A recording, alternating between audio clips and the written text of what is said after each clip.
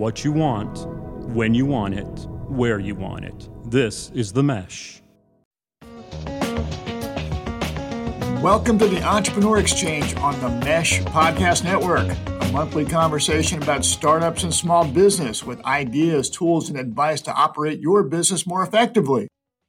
My name is Jeff Newville. I'm your co-host and director of the Small Business Center at Catawba Valley Community College in Hickory, North Carolina. My co-host Gary Muller is kind of having some technical issues today, so I am flying solo. On today's show, we've got a great guest. The government is here to help you, and they buy an awful lot of stuff. Our guest today is Brooklyn Dellinger, a business advisor with the North Carolina SBTDC Procurement Technical Assistance Center, and she'll be sharing tips for doing business with the government. Brooklyn, how are you doing today? I'm doing well. Thank you all so much for having me on.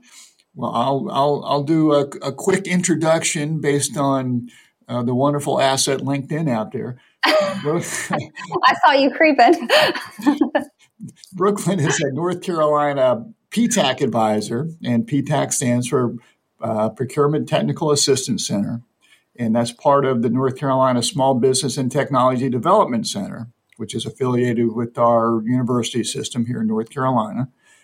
Brooklyn provides assistance and training on government contracting database registrations, researching contract opportunities, proposal preparation for the local, state, and federal levels of government. She's also worked as an SBTDC counselor, business counselor, and she's been a private sector marketing director. So, Brooklyn, welcome to the Entrepreneur Exchange. Glad that you're with us today. Yes, thank you. So your focus is really selling to the government, but tell us a little bit about your background and tell us a little bit about the PTAC program. Okay. So I have been with the North Carolina SBTDC and PTAC for about 5 years now. The North Carolina PTAC is co-located with the SBTDC and serves as one of the organization's specialty programs. So like you mentioned, I originally started with the SBTDC in 2016 as a business counselor, where I worked primarily with startups and small businesses within our 14-county region on all kinds of general business issues, from the startup process, business and strategic planning, marketing, accessing capital, and so on. All of the services that we provide, all of our counseling services are free, one-on-one, and entirely confidential. Both my bachelor's and master's degrees are in business, so that education definitely supported me in taking on that role of business counselor. However, I can honestly say, and I know you know this as well, Jeff, that I've learned just far more working with my portfolio of clients day in and day out. There's just such a great variety in learning about the industries and all of the small businesses' individual dynamics. It's all just fascinating. So I had a couple years of that. And then in late 2018, I had the opportunity to join the PTAC team. I had co-counseled on a few clients with the region's previous PTAC advisor, and I found the work very interesting. It's very process-oriented. A lot of rules, which I like. And also, like you have already said, the PTAC program, we advise small and mid-sized businesses, much like the SBTDC, except solely on government contracting at the local, state, and federal levels. So that is my entire focus with the client. You mentioned some of the services that we offer. We work a lot determining like feasibility of your business and how you could get into government contracting. There's a lot of research in that mode of discovery, securing the necessary registrations, researching procurement histories, identifying contracting opportunities for your business, proposal prep, networking, connections, training. So really just a little bit of everything government contracting related. We have 10 regional service centers across the state, each serving its own territory. And so I am part of the Appalachian State University team and cover 14 counties from Ashe to Gaston, almost bordering 321. And I reside here in Hickory, where our main office is. Oh, very good. And Your organization is a North Carolina organization. Is it safe to assume? I hate to assume that there are similar organizations in other states, or is this sort of a North Carolina centric thing? Absolutely. So the North Carolina PTAC program, we are part of the Association of PTACs, APTAC. And in every state, there is at least one organization that supports government contracting. Similarly, the SBTDC is part of the Association of SBDCs across the U.S., and they also serve businesses throughout all of the United States. So, I always hear that the federal government buys more stuff than any other entity in the world. Maybe, I don't know. I mean, so tell us a little bit about the world of government contracting. How big is the opportunity? Are we should we be directing more people to be looking at that? Well, it is a massive market, to put it lightly. In the federal fiscal year 2020, over 5 million contracts for services and supplies were awarded, totaling hundreds of billions of dollars.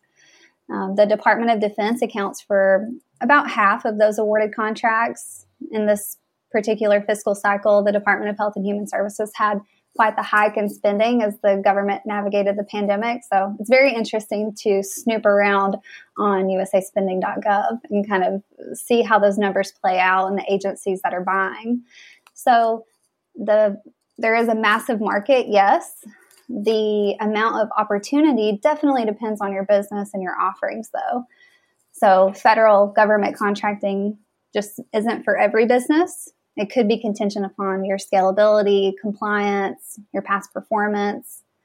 And we can work with you to identify if there is a place for you in the federal arena. If it isn't feasible for a small business to become a prime contractor, it's possible there are opportunities to become a subcontractor through a federal contracting prime. There are also opportunities here in your backyard, so to speak, to possibly do business with the state of North Carolina or your local governments. So the state of North Carolina has 17 executive agencies, which includes NCDOT. As you know, we have over 50 community colleges and state universities. There are over 2,500 public and charter schools, 100 counties, and over 500 municipalities. And all of these agencies are procuring goods and services from the community. So altogether, there are many options to participate in government contracting. The key is to identify who, as in which level of government and which of those agencies are buying what you're selling, and then determining feasibility for businesses to compete for those contracts. And when you talk about the Department of Defense being half of federal government procurement, the image that pops into my mind is, they must be buying tanks and stuff like that. But I also suspect that they are buying everything from shoes and socks and underwear to forks and knives and who knows what else. So I mean, I guess there are probably many business opportunities that people might not be thinking about. For sure. Are there certain industries or types of businesses that are better candidates for selling to the government, or as you were saying, is it more your ability to scale and manage your way through maybe restrictions and whatnot? Right. I definitely think there are some industries that tend to have more of an opportunity. However, established businesses who are reliable and responsible, those who have completed similar subcontracts or even commercial work that's in terms of size and duration or delivery, those are certainly good candidates. Businesses that are financially stable and they have the professional staff to meet the contract requirements. Businesses that are e-commerce savvy, nearly everything from registrations, certification applications, solicitation postings, proposal submission, and so on is all online now. So having some technological aptitude is essential. And you really just have to be dedicated to becoming successful and winning contracts. It's quite a bit of work to complete the research to determine feasibility for your business and then register in all the right places. And that alone is really just step one. The work really begins when you start monitoring contracting opportunities and submitting bids, quotes, proposals, all of that. And then also a good candidate, if a business qualifies as woman-owned, veteran-owned, disadvantaged, or you're located in a hub zone, all of these could provide, a competitive edge for that business. So I definitely think there are some industries that do find greater success. However, like you mentioned, the variety of products and services that the federal government procures is so wide that if you're a good, strong business and you can find your way in, I think there could be an opportunity for most anyone. You mentioned a few areas where there might be contracts that are set aside. You mentioned women-owned businesses, minority-owned businesses. You said hub zone. Mm-hmm. What qualifies as a hub zone? What's a hub zone? So the hub zone program is managed by the Small Business Administration, and they have designated hub zones, for example, throughout North Carolina. So if a certain percentage of your employees reside within the hub zone and the business location, that could qualify the business to be hub zone. It really just depends on the location of the business and the employees. So it's more of a geographic designation. It is. Okay. It is. Mm-hmm. Gotcha. So you're talking about finding contracts and managing them. If I'm a business contemplating getting into doing business with the government, are there certain pros and cons that should be going through my mind as I'm contemplating the opportunity? Right. So some pros of selling to the government would obviously be additional sales revenue for your business and that opportunity to diversify your portfolio of customers. So having some commercial and some government would be of great balance to you. I would think there'd be more stability to it, and I would think that from a payment perspective, I'm thinking they're not going to go out of business. I would think that makes me feel a little bit better. Right. Yes. Stability on a contract, for example, if a contract is long-term, if you were to secure that contract, it could mean multiple years of recurring business if it's a multi-year contract. Additionally, payment could be more certain. Payment terms could be a little longer. It just depends on the contract. So yeah, some cons, there are a lot of rules, like I mentioned earlier. So as a government contracting business, you got to understand and abide by the code of federal regulations and federal acquisition regulations. If you've only ever provided commercial work so far as a business, that can be a lot. It's just a lot of new information, a lot of new things to learn and abide by. And similarly, it's fairly administratively intensive. There are many filings and much paperwork involved to participate in government contracts and then to continue to remain compliant for those possible audits. So there are pros and cons. Again, it really has to do with knowing what your business can serve the market. And if that pros there outweigh the cons, it's definitely worth exploring.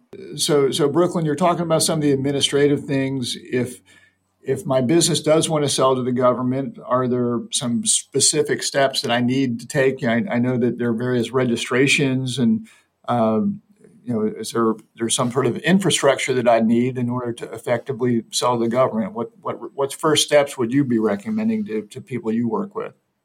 Right.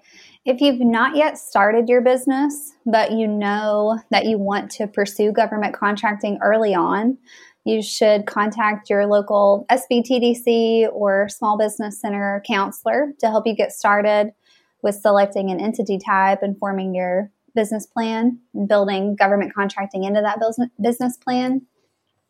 Selecting a business structure or your entity type has much more to do with your business situation than anything government contracting related. So many of my clients, they opt to pass on the sole proprietorship entity type because of personal liabilities. Give some thought to your business. So, how many owners will you have, who those owners will be, potential liability, how you want business profits to be taxed, et cetera, and then consult with your CPA firm and legal counsel. All of these types are acceptable for government contracting. Having a legal business entity with your EIN number is required before you can register in any government database. So step one is definitely engage some support, local business counselor, CPA, legal counsel to establish your business, register in all the places, and get that EIN number. And then that'd be a good opportunity to go ahead and reach out to a PTAC advisor once that's set up. We can assess where you are, lay out your next steps. Typically, we would research your industry and offerings and then move on to get you registered in all the right government databases. So like I've mentioned, local, state, and federal governments all operate independently.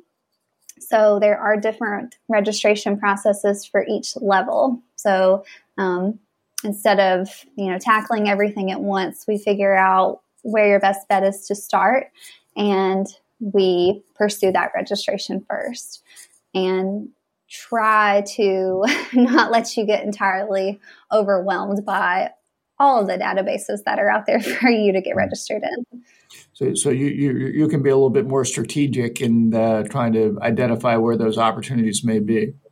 Absolutely. For new businesses, are there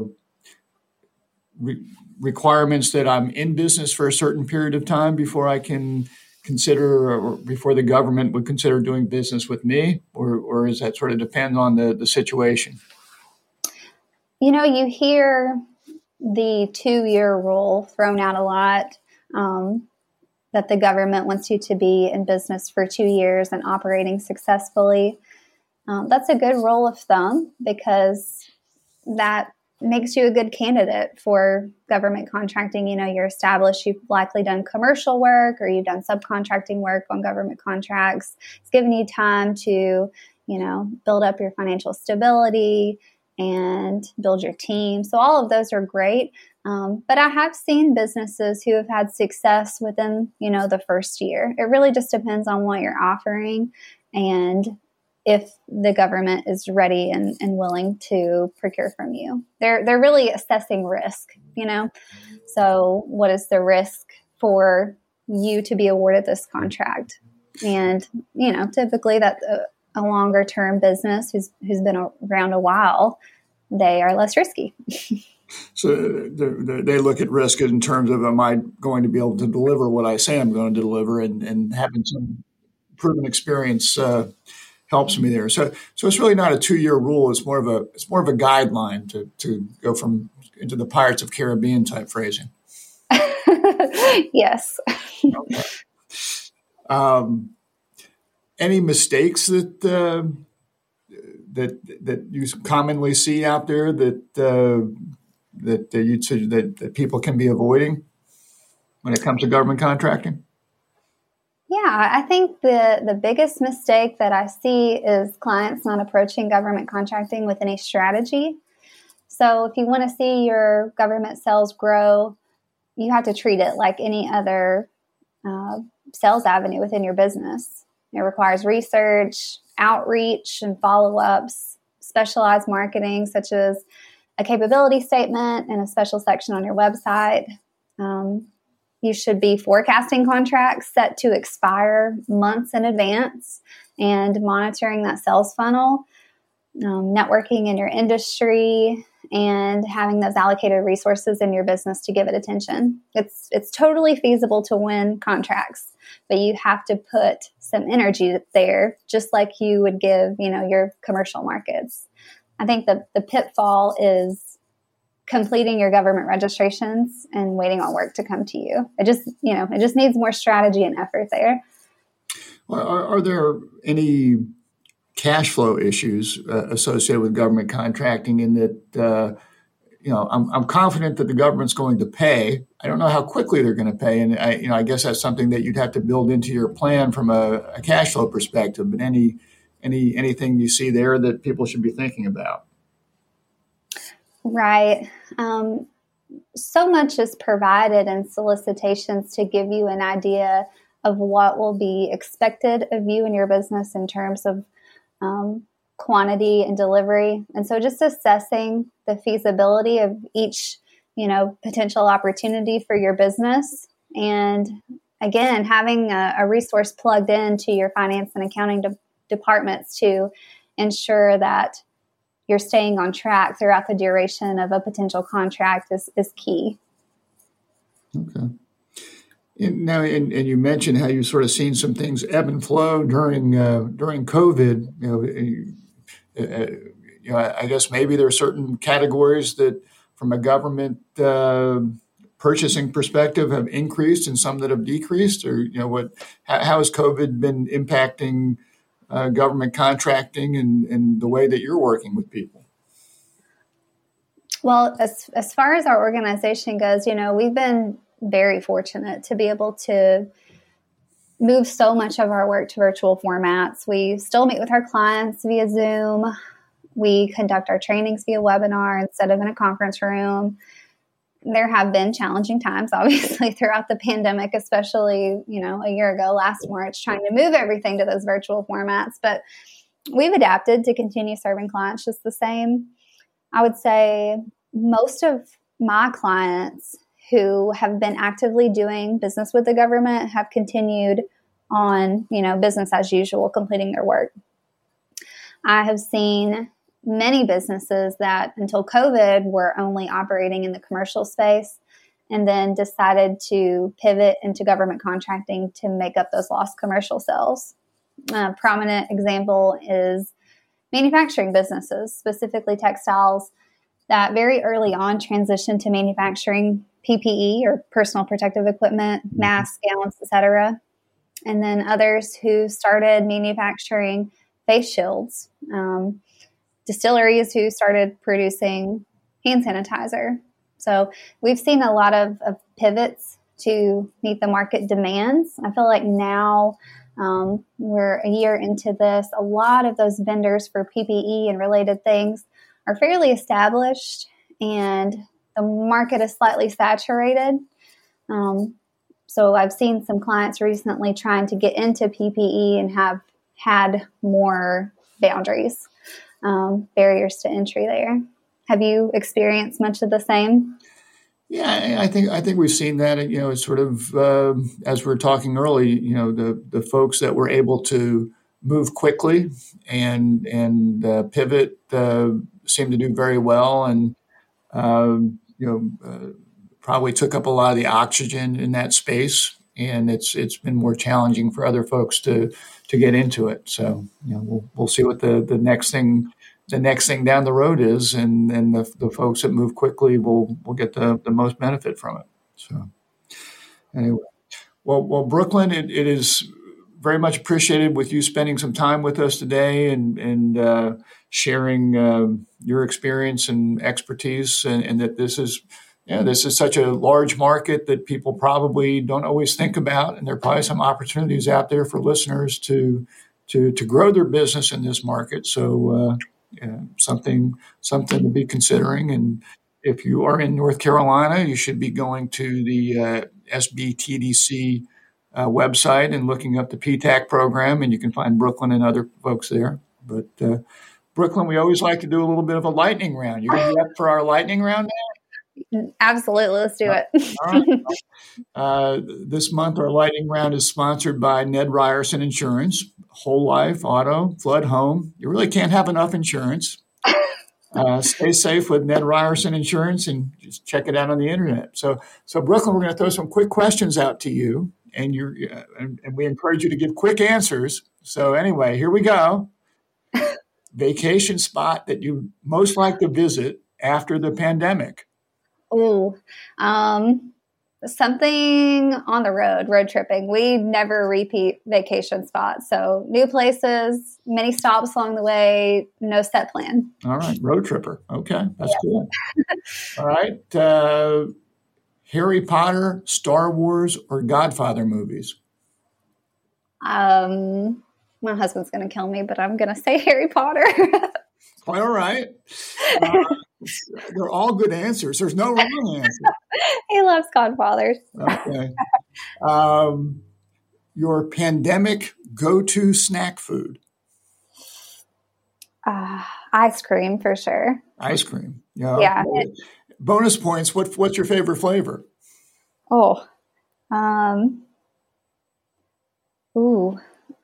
Really any. Maybe mint chocolate chip. Okay. That's something I didn't like until I crossed the 30-year-old mark, but now I'm here. So. All right. Taylor Swift or Beyonce?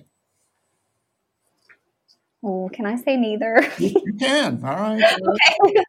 Beatles or Rolling Stones? How do you like that one? Rolling Stones for sure. Okay. Quarantine TV or movie streaming recommendation? We haven't watched all that much. Pass. I don't even know. All right. Last question. If you could have one superpower, what would it be? Oh, God, these are hard.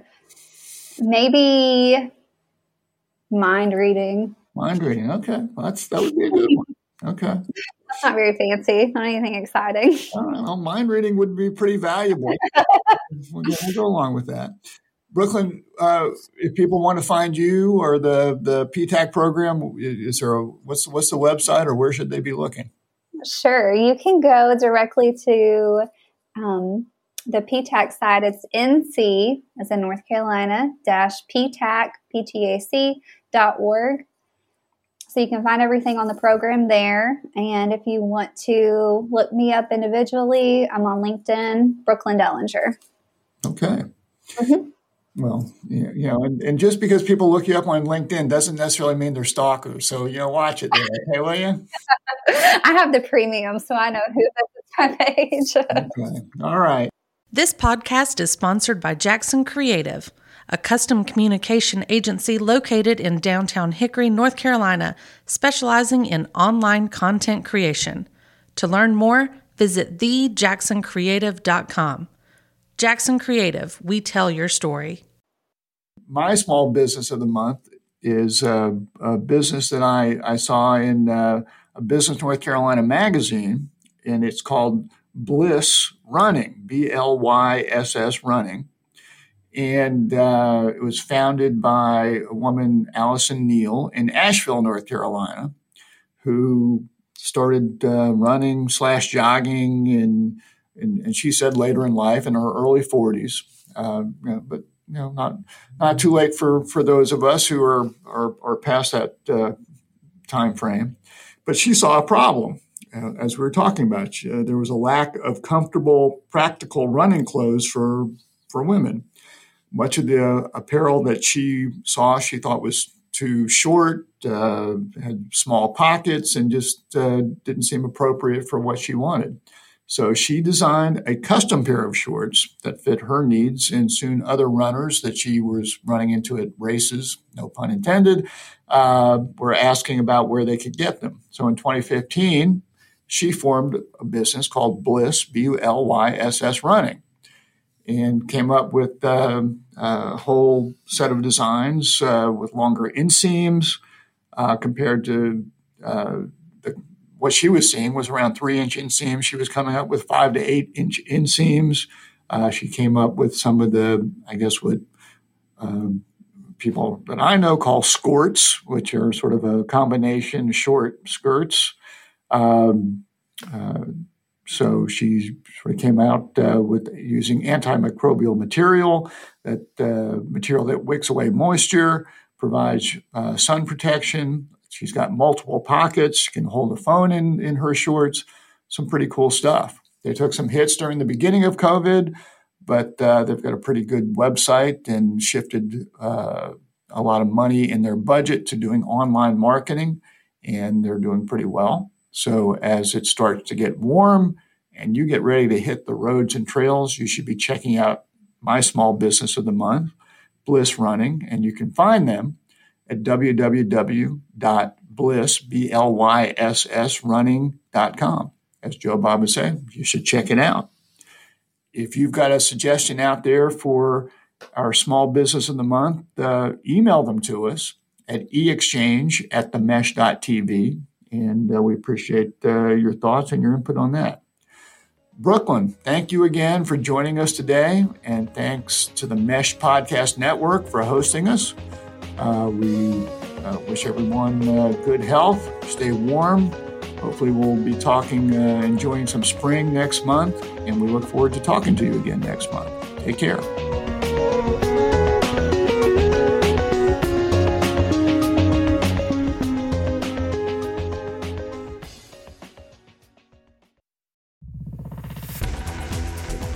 You've been listening to The Mesh, an online media network of shows and programs ranging from business to arts, sports to entertainment, music to community. All programs are available on the website as well as through iTunes and YouTube. Check us out online at themesh.tv. Discover other network shows and give us feedback on what you just heard.